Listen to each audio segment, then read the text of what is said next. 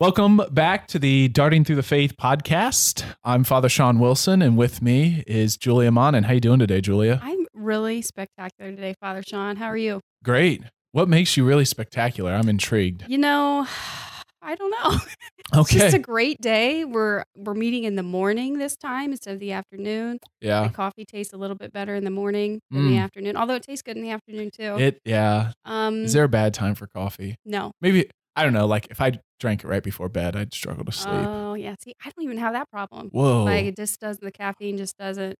Like I need the caffeine, you get it when you need it, and then it doesn't affect you It to sleep. doesn't. Wow. It doesn't. It's a clean conscience right there, right? Sure. Sleeping easy. That's what they say, people who sleep easy at night. Yeah. Clean conscience. Well, yeah, I believe that. Yeah. So for all of you who aren't sleeping, Yeah, that's the reason why. Feel judged. Automatically the reason why. Check your soul. No. Yeah. No, Yeesh, I'm gosh. kidding. Wow. I'm kidding. Julia Monin also serves as a spiritual director, so you could get some more of that if you want. I do sit down with people, and I would be happy to do that. Right. And this man over here is a confessor, so he'd be happy to meet you up in the confessional too. Yeah. But we don't talk about coffee consumption too much in the confessional. Really? Well. Yeah. Not particularly, I guess. So maybe sometime. Maybe. Yeah. Well. Can we drop that? Because I don't want to have to confess that I'm addicted to coffee, and it might come up here if we start really examining things. Sometimes I think coffee consumption's a virtue, so. I knew I liked you. It supports the local economy. Mm-hmm. There's a debate about whether or not it breaks the fast. And generally people say if you drink it black and there's no like added flavoring, it's okay to drink before the fast. But if you put in sugar and creamer, then it's no longer just like flavored water. Yeah, like you're talking about like the spiritual fast. Yeah, before the Eucharist. But like if you have blood work done and you have to fast for that, which I've done in the past, and no fast, but you can have coffee if it's black. So even like in medical terms, it's not breaking your fast. It's supporting people that grow coffee beans. Yeah. So I do it for the economy. You lie. In Colombia. That's right. No, but it is good. It's yummy. Yeah. All right, we should probably pray. Should we? Okay. In the name of the Father and the Son, the Holy Spirit. Amen. Lord, we give you thanks for the many gifts that you have given us. We thank you especially this day for the gift of the sacramentals and the way that your love continues to reach us at every moment of our life. We entrust this time into your hands. We entrust it into the hands of the Blessed Virgin Mary, all the angels and saints, and ask them to look over all of those who are listening, all of those who are struggling in their faith, and all of those who are questioning your plans for their life. We ask all of this through Christ our Lord. Amen. In the name of the Father, and the Son, the Holy Spirit. Amen. Amen. Did anyone else think Father Sean was going to thank the Lord for coffee? Because I totally thought that's where we were going. And we should. He knows I'm grateful for that. He knows. We tell him every day. Yeah, I know. Okay, so you mentioned this in your prayer. We are talking sacramentals today. This is paragraph 1667 through 1676. That's hard, like dyslexia. Yeah, I know. 1667 through 1676 sacramentals. And do you see all this on the table if you're watching this? Like Father Sean came super mega prepared with all of these resources. I am excited to hear what you have to say about all of this. Yeah, I was thinking I really want to be super mega prepared today. Yeah. So that's it. You are super mega prepared. Well, it was either that or it's like, I don't have anything to say. Let's just show off. So that's not true. That's not true. So where are we in the catechism? Oh, we're in the section on the celebration of Christian mystery, which is normally like the sacraments section, right? So it goes through each of the sacraments. After we get to the sacraments, so we just finished marriage as the last of the sacraments mentioned in the catechism. So we're getting into, it's called chapter 4, other liturgical celebrations. So that's where we are. And we talked about funerals before. So this sacramentals goes before the funeral section. So it's the part about sacramentals. Yeah. And what is a sacramental, Father Sean, for those of us that don't know? Yeah. So there's a great definition. This first paragraph, 1667. They are sacred signs which bear a resemblance to the sacraments. They signify effects, particularly of a spiritual nature, which are obtained through the intercession of the Church. By them, men are disposed to receive the chief effect of the sacraments, and various occasions in life are rendered holy. So we might need to break that down a little bit. Yeah, the in brief section on this also gives us a nice little short definition, which would be paragraph 1677. It reads, Sacramentals are sacred signs instituted by the church. They prepare men to receive the fruit of the sacraments and sanctify different circumstances of life. That might be easier to break down. Mm-hmm. Yeah. So there's a couple things just to differentiate them from sacraments, right? So the one, when you get a definition of a sacrament, those are instituted by Christ, whereas we hear these are instituted by the church. So that's a huge difference, right? There's no place we can point to in the Gospels where Christ instituted the sacramentals, but the church does for our good. So, and they kind of are meant to point us to, right? The sacraments, right?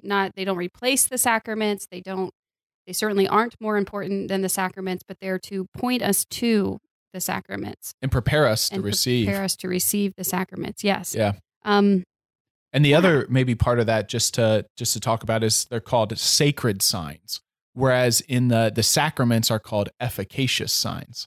So an efficacious sign basically means it brings the effect.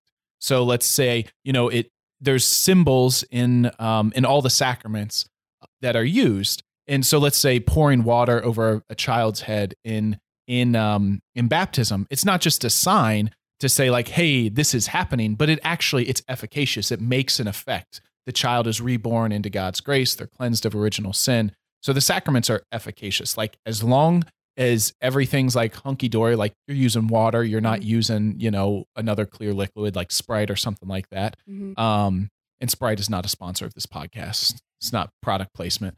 As long as you're doing that, like it affects what's happening. Whereas the sacramentals are ones that basically they're sacred signs. So they're like reminders almost of what they point us, as you said, they point us to the sacraments. They point us towards Christ, to the saints, to the devotional life. So some examples of sacramentals. What do you got for us? Oh, they're in here in the church. They're in here in the church. They're in the catechism of the church. I followed you. I was just going to let that roll. Well, I wasn't.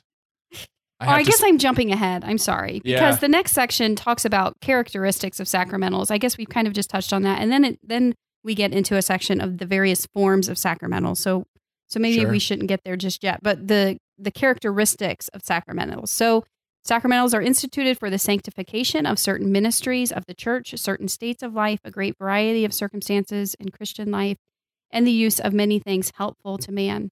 So this word sanctification too, I know this seems like very elementary. Sure. But I always try to put myself back where I was 10, 15 years ago. And words like this, though I heard them every day and though I grew up hearing them, they weren't necessarily words that I necessarily was comprehending. So what does that even mean, sanctification? Basically to make holy.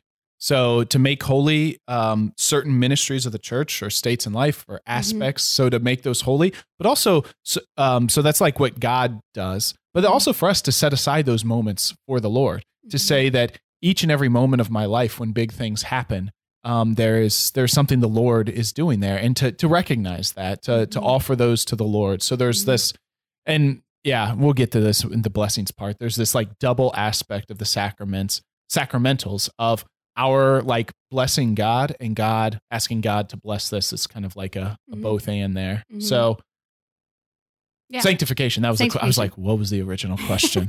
To make holy. To make holy. Yeah. They always include a prayer, often accompanied by a specific sign, such as the laying on of hands, the sign of the cross, or the sprinkling of holy water, which recalls our baptism. That was all I was reading from paragraph 1668. So going on, I think this is what you were talking about here. Sacramentals derive from the baptismal priesthood. Every baptized person is called to be a blessing and to bless. Hence, lay people may preside at certain blessings. Then it goes on to say, the more a blessing concerns ecclesial and sacramental life, the more administration reserved to the ordained ministry, so bishops, priests, deacons. Some examples of that. So, there's a special blessing for a meal on St. Joseph's feast day. Okay. A meal is one that, anybody could do that, right? Anybody could do that meal prayer, which happens all the time because people pray before meals all the time, and you don't have to call Father to pray before every meal. Because then I'd be eating a lot and I'd be real big. But then on the other end of the spectrum, the dedication and the consecration of an altar is reserved to a bishop. So, and then like things in between, the the blessing of vessels for mass, of like a chalice, that is reserved for a priest, right? Mhm. Even a deacon can't do that one. So that's just like this distinction. The more they're tied to the sacraments, the Mhm. more they're reserved for those who are in holy orders. Mhm. Yeah. Mhm. Which kind of makes sense. Mhm. Makes Whole a lot lot of of sense. Yeah. But to remember that then, but yes, like you mentioned, like you point out with the meal blessing, that lay people, as virtue of our baptism, it's pointing out here, every baptized person is called to be a blessing and to bless. Right. Okay. Um, so like with our holy objects that we bring to priests for special blessings, Sure. is there like a limit of that, of what we should be bringing to you and what maybe we could bless ourselves? Or Oh, that's a great question. Should he's we going to look it up consult as his we're official Yeah, resources. I don't think like, oh, I guess I shouldn't say anything before I actually know. And this might actually take me a little while to Okay. look up because there's almost 900 pages in this book. Okay, no problemo. And maybe we can come back to that too. Yeah, when we get there. When we get there, I'll Yeah. see you when we get there. So as you're looking for that, let me go on. We'll wrap up this section of the characteristics of sacramentals is what we're talking about now. In paragraph 1670, sacramentals do not confer the grace of the Holy Spirit in the way that the sacraments do, which is what we've been talking about, but by the church's prayer. They prepare us to receive grace, and then they dispose us to cooperate with it. So this is this idea that our hearts are open to receive the grace of the sacraments. They dispose our hearts in a way to cooperate with the graces we receive at that time. For well-disposed members of the faithful, the liturgy of the sacraments and sacramentals sanctifies almost every event of their lives with a divine grace, which flows from the paschal mystery of the passion, death, and resurrection of Christ. From this source, all sacraments and sacramentals draw their power from the paschal mystery of Christ. There is scarcely any proper use of material things which cannot be thus directed toward the sanctification of men and the praise of God. So this idea that sanctifying these quote unquote ordinary things in our lives, raising them up, making them holy, using them for a divine purpose. Right. Yeah. And so I actually had a cool one that just happened recently. Okay. A parishioner celebrated her 16th birthday. Okay. And they asked me to come. I could only stay for like 10 minutes or something like that. I was just had something else going on. But swung by, and then they asked me to bless the car that she would be driving on her 16th birthday. So there's a blessing for automobiles. Okay. Would you think like that's just a very ordinary thing? Most of us have a car, but to ask that to be set aside for sacred use, because you think about travelers are ones that there's always particular blessings for travelers, whether they're going on pilgrimage or something like that. So we bless the car on her 16th birthday. That's really awesome. Yeah. You're going to get so many calls now. I would be great. That would be great. Yeah. And then you can make a whole lot of jokes about, 16-year-olds being bad drivers. So. You mean you did that? When Oh, you were yeah, there? I did. Yeah. Yeah. Okay. No comment. I was going to say it doesn't stop at 16 necessarily. Well, that's true, but the jokes are funniest when Okay. you can poke fun at high schoolers who have all of their friends there, and then father shows up and they're kind of embarrassed. Yeah. But you can tell they are happy to have their car blessed. Yeah. So yeah, it's great. That's a great idea. Okay, so good. So you raised that up to be used for divine use. You invited God into this incredibly ordinary temporal situation, so to speak. This is what sacramentals do. Yes. Yeah, to various degrees. Some are more, like the consecration of an altar is very different to a 16th birthday car being blessed. But it's all part of it. And so that word too that you use, this consecration, because my understanding is that that's different too. Like a consecration is beyond just a blessing, right? To bless and to invite God into the situation. A consecration is actually being raised up to be used for some divine purpose. Right. And so we consecrate the altar to be used for this divine purpose. We consecrate the chalice to be used for this divine purpose. We can even consecrate ourselves, right? To Our Lady, to the Blessed Mother, to be used for some divine purpose. Yeah. And consecrate probably is kind of tied to being set aside. Yes. So you think about a chalice is consecrated. It's set aside to be only, the only thing that should ever go in that chalice is wine to become the blood of Christ and water to purify it. So it's set aside only for that. An altar, if it's not going to be used as an altar, it should be, you shouldn't be your dinner table or something like that. Right. Yeah. So it's set aside for a particular thing. Yeah. Okay. That's good stuff. Yeah. And you even think about like that consecration of somebody entering religious life into like becoming a sister or brother. Like they're being set aside for this singular purpose. Like they're saying, that's their vocation. So yeah. That's good stuff. Sure. I believe that was in here somewhere. Oh yeah. So that was in paragraph 1672 where we're talking about various forms of sacramental. Yes. So certain blessings have a lasting importance because they consecrate persons to God or reserve objects and places for liturgical use. So that's what we were just discussing there. Yeah. Did we talk 1671? Nope. Okay. So among sacramentals, blessings of persons, meals, objects, and places come first. Every blessing praises God and prays for his gifts. So that's like that twofold. It praises God, like that's us, and then asking him to bless this object in Christ. This is why the church imparts blessings by invoking the name of Jesus, usually while making the holy sign of the cross of Christ. So I brought the Book of Blessings, which is debatable. So this was new after the Second Vatican Council. Okay. It just like redone. Most people would say it's kind of in need of another revision, but we'll leave that to the side. Probably shouldn't have even brought it up because a friend of mine or a brother priest did a doctoral dissertation on the Book of Blessings, so you could really, you could really dive into some stuff there. Yeah. So anyway, so there's more blessings than you could ever imagine. I mean, and so the first section is like ones related to people. So like an anniversary of a marriage, the blessing of an engaged couple, I think is in there. The blessing of parents before childbirth. So like, if your water breaks, you could call me and I come give you a bet. I'm joking. No joke, but you came over before I went in and gave me the blessing, which was really special. There's one of after childbirth. There's one of a unbaptized child. So there's all those. There's actually blessings of parents after a miscarriage. That's that's an important one. Tough time. The sick. So blessing of the sick. So that's something you would use like if somebody doesn't really need the sacrament of the anointing of the sick, but just kind of, they're struggling with something less serious. Then there's all sorts of stuff. Blessing of students and teachers, pilgrims. All right. And then blessings of buildings. So like a new building, a new library, parish hall, office, shop, or factory. I've done that one a number of times.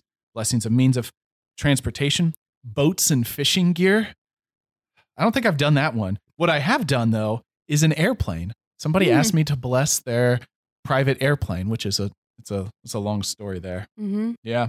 Then there's a lot related to farming. So the blessings of seeds at planting times.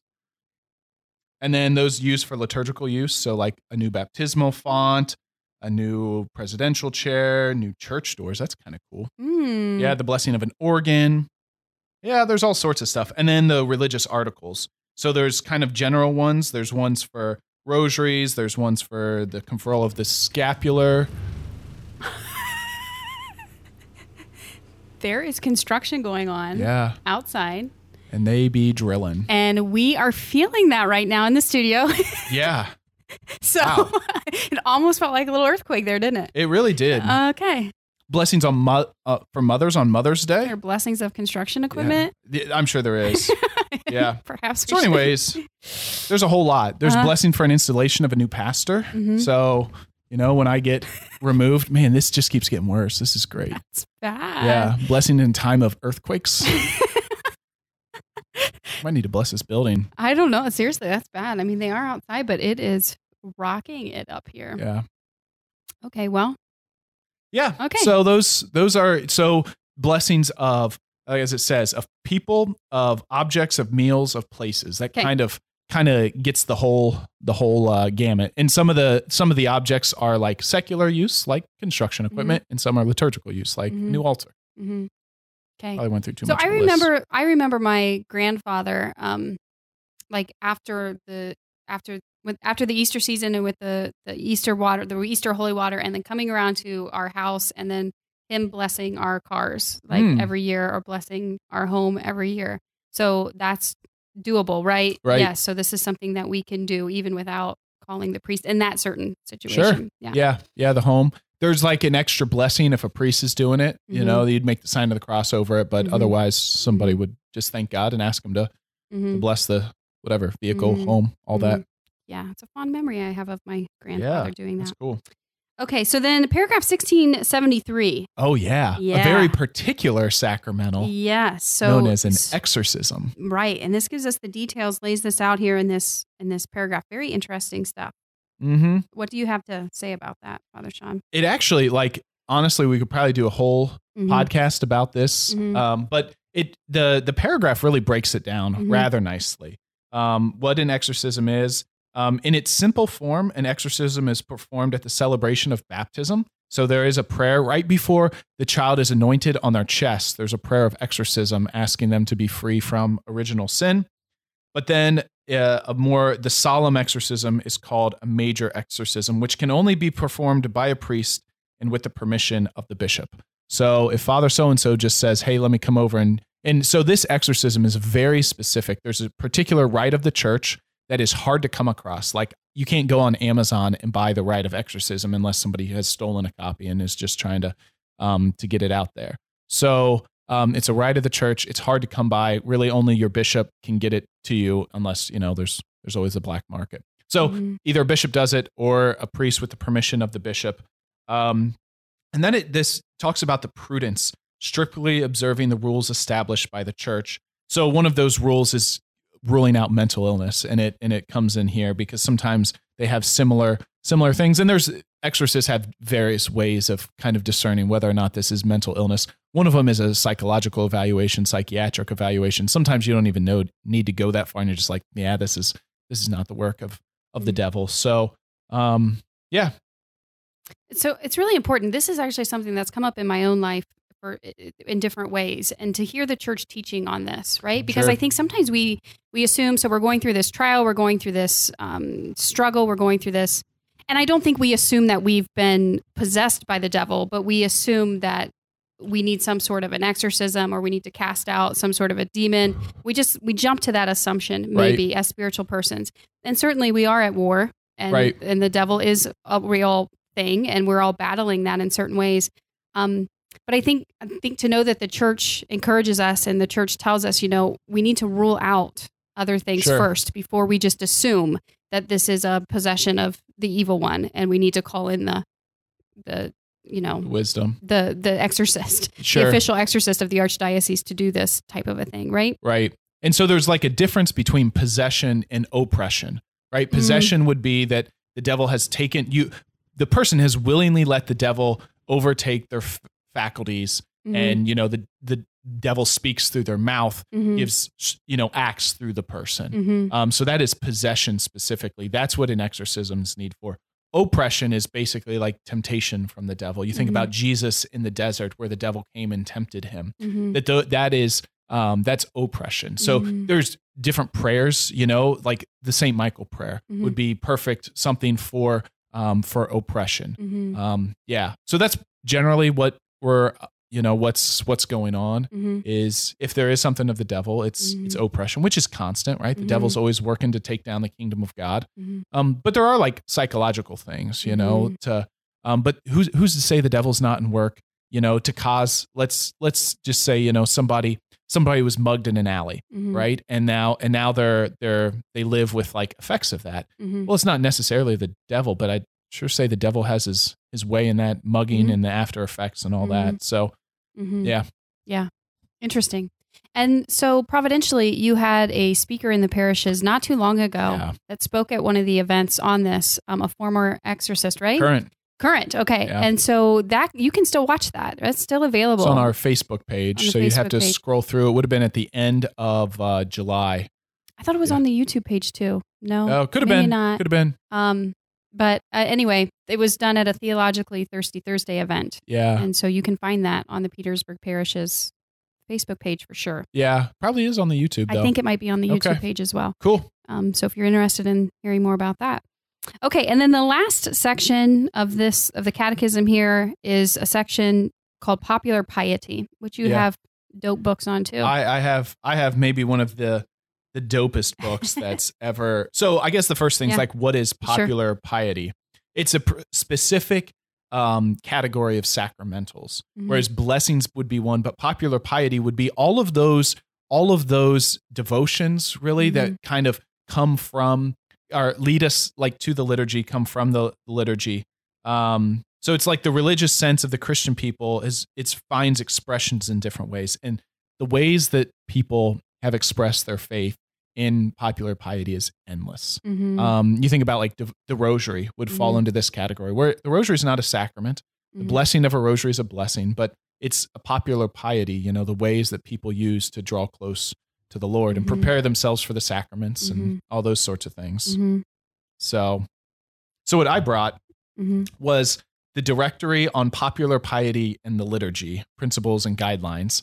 So it's a Vatican document that came out, I don't know, a few years back, but 2001. And kind of what happened after the Second Vatican Council. So before the Second Vatican Council was just devotional life was enormous, like, and you could go, there was shrines to the Sacred Heart. There's people, I don't know, sometimes they talk about people praying the rosary during Mass. And so there became this like popular piety was maybe overemphasized and the liturgy was de-emphasized. Okay. Right. And then after the Second Vatican Council, things radically swung the other way, where it's like that popular piety is just superstitious. It's for those who don't understand the actual liturgy, and it swung to that side. Okay. John Paul II, we talk about him all the time. Yeah. His Polish mentality has a great love for popular piety because it's that got the Polish people through the Nazis, through the communists. And so when they, the liturgy just couldn't be celebrated. So he had always been, he loves the rosary, loves the Divine Mercy, all of these certain things. So it's his kind of, I think it's his impetus that this document was born that tried to find some sort of like both and mentality of the liturgy, which is the universal church, but popular piety is in some ways like culturally tied. There's certain things that go all over the world, like the rosary, for example. But you think about the Divine Mercy devotion. You go to Poland, that thing is exploding. It's a little, it's big here, but not quite as big. And there's other things like in our area, the Schoenstatt movement is a rather big movement of popular piety in a lot of ways. There's a lot of other aspects of it, but yeah. So I don't know if that it does. So that's good to think about this. And I loved paragraph 1675, which touches on this balance between the liturgy and then the sacramentals, popular piety. So it reads, these expressions of piety extend the liturgical life of the church, but do not replace it. They should be so drawn up that they harmonize with the liturgical seasons, accord with the sacred liturgy, are in some way derived from it, and lead the people to it. Since, in fact, the liturgy by its very nature is far superior to any of them. I just loved that wording. So they should be so that they are derived from the liturgy and that they send people to the liturgy, right? So again, like you're mentioning this both and. There's a place for both, right? I was thinking in that paragraph about the Stations of the Cross. Okay. Right? Like the Stations of the Cross, because it talked about seasons. So the Stations of the Cross are a very Lenten observance, and they're things that are wonderful, but you wouldn't say like, I'm going to the Stations of the Cross on Friday, I don't need to go to Mass on Sunday, right? It's supposed to, like, when you recognize the cross of following Christ and his redemption, it's like, oh, that should take us to Mass, because that's where it's lived, where it's represented to us, the sacrifice at Calvary. So the Stations I love the Stations of the Cross, but there's this great kind of, it harmonizes with the liturgy, and even like in like really practical ways, like starting with the sign of the cross. That's how we start Mass. If a priest or deacon's leading it, ending with a blessing, all of those that kind of rhythm that's in the liturgy. So, that's good stuff. Yeah. Okay. Then I think the last paragraph is kind of like sort of a disclaimer, right? Yeah. Because we can get all of this stuff, it can get all twisted and it can lose kind of its balance and lose its purpose, and we can like get focused on the wrong things. And like you mentioned, praying the rosary is this beautiful devotion, this beautiful act of popular piety. But should we be praying the rosary while we are at Mass instead of really participating in the Holy Mass? Sure. Probably not, right? Probably not. So anyway, this kind of, I guess, reads sort of as a disclaimer. Pastoral discernment is needed to sustain and support popular piety, and if necessary, to purify and correct the religious sense which underlies these devotions, so that the faithful may advance in knowledge of the mystery of Christ. And that's a really big responsibility of a bishop and people who advise him, because if let's just say And this happened with the Divine Mercy devotion, right? The Divine Mercy devotion went to Rome to say, like, can we have this? And what Rome actually got was a terrible translation of St. Faustina's diary. And Rome said, this is not in accord with the Catholic faith. And of course, people were upset by that. But the church has this responsibility to make sure. Now, guess who it was that got a good translation to Rome? JP2. John Paul II. Yeah, to make sure to say, hey, look, you guys, you weren't fully informed. And so the church in its humility said, all right, you're right. So Divine Mercy. So like there are ways that popular piety can come out, and people maybe with good intentions are actually not in harmony with the faith. And it's actually not, it's in contradiction to the Catholic faith. So that becomes the bishop's job, and probably at the advice of his pastors, theologians, to say like, we can't be having this devotion. And I could only imagine if you had to do that, like how incensed people would be, because they're like, he's killing the faith. But there is a place for that. It's a responsibility of Holy Mother Church, right? To guide us and to make sure we're not led astray by the many, many false prophets that are in the world. And so she has a responsibility to tell us, especially when something is becoming very popular, when it's really starting to, like, a lot of people are being drawn to it. I mean, that's one of the jobs of Holy Mother Church is to direct us. And so, there's many things that like seem good and seem holy and seem right. And then like you start going through it and it's like, but this isn't right. Yeah. Right. That's not what the church teaches. Right. And so anyway, we have to watch out for that, and we have to trust Holy Mother Church and with great patience. And I think the saints that have come before us, who perhaps the Lord has used these saints as instruments to bring this popular piety. Right. So like the devotion to the miraculous medal, and that came through Catherine Labouré. Catherine, yes. So like just that these saints have patience. Like they feel like the Lord is putting this on their heart, but also we have to trust and be obedient to Holy Mother Church and what Holy Mother Church would say, right? Right. And even like St. Margaret Mary Alacoque received the revelation of the Sacred Heart. Yeah. And the Lord said, I want a feast day after Corpus Christi to be dedicated to the Sacred Heart. It happened, but I'm pretty sure she was already dead by the time the church approved the feast day of the Sacred Heart. And so sometimes we do get a little flustered, like, why is the church being so slow and all this? It's like, well, that's a big thing to put a new feast day on the liturgical calendar. Let's take our time. Yeah, and discern it properly. Right? And even Faustina, the Divine Mercy feast day wasn't on the universal calendar until 2000. She was long dead by that. But God's timing is always perfect, and his providence always plays out. And so, patience on our end, right? And faithfulness to the church. Even thinking about St. Teresa of Calcutta and her obedience to the church and her feeling this desire to serve the poorest of the poor, but she's in vows in another order, right? And so she has to get special permission to leave her order. It was met with a lot of opposition at first. It didn't just happen overnight. Even though she was certain that this call was coming from God and this is what she was being asked to do, she was never disobedient to Holy Mother Church and respected that process. So just something to keep in mind. Okay. Yep. Anything else with any of this, Father I think Sean? That pretty much ties a bow on it. I love that. How have we not said that before? I don't know. I like that. So is it time to cross this one off? Cross it off and throw the dart, and let's see where we are going next. Sacramentals, sacred signs instituted by the church. They prepare men to receive the fruit of the sacraments and sanctify different circumstances of life. All right, where are we going, man? Oh, it was a no-look throw. Oh, holy orders, the rite, and the effects. Ooh, good. Cool. How exciting. That is 1572 through 1580. Niner. Are you calling from a walkie-talkie? Yeah. Okay. All right. 1572 to 1589. 89. Okay, very good. You want to pray us out, Julia? I would love to. In the name of the Father, and of the Son, and of the Holy Spirit. Amen. Lord, we thank you for this time together with one another. We thank you for all the gifts you have given us through your hand and through the church, our mother. We ask that you continue to guide us and protect us, that you continue to keep us on the straight and narrow. We ask that you bless all of those who are in special need today, those who are struggling, those who are confused, those who are maybe lost in the mess of the false prophets that are living amongst us. We ask that you bring us all back into your loving arms and that you keep us there now and forever. We place all of our loved ones and all of our intentions into the hands of the Blessed Mother as we pray together. Hail Mary, full of grace, the Lord is with thee. Blessed art thou among women, and blessed is the fruit of thy womb, Jesus. Holy Mary, Mother of God, pray for us sinners, now and at the hour of our death. Amen.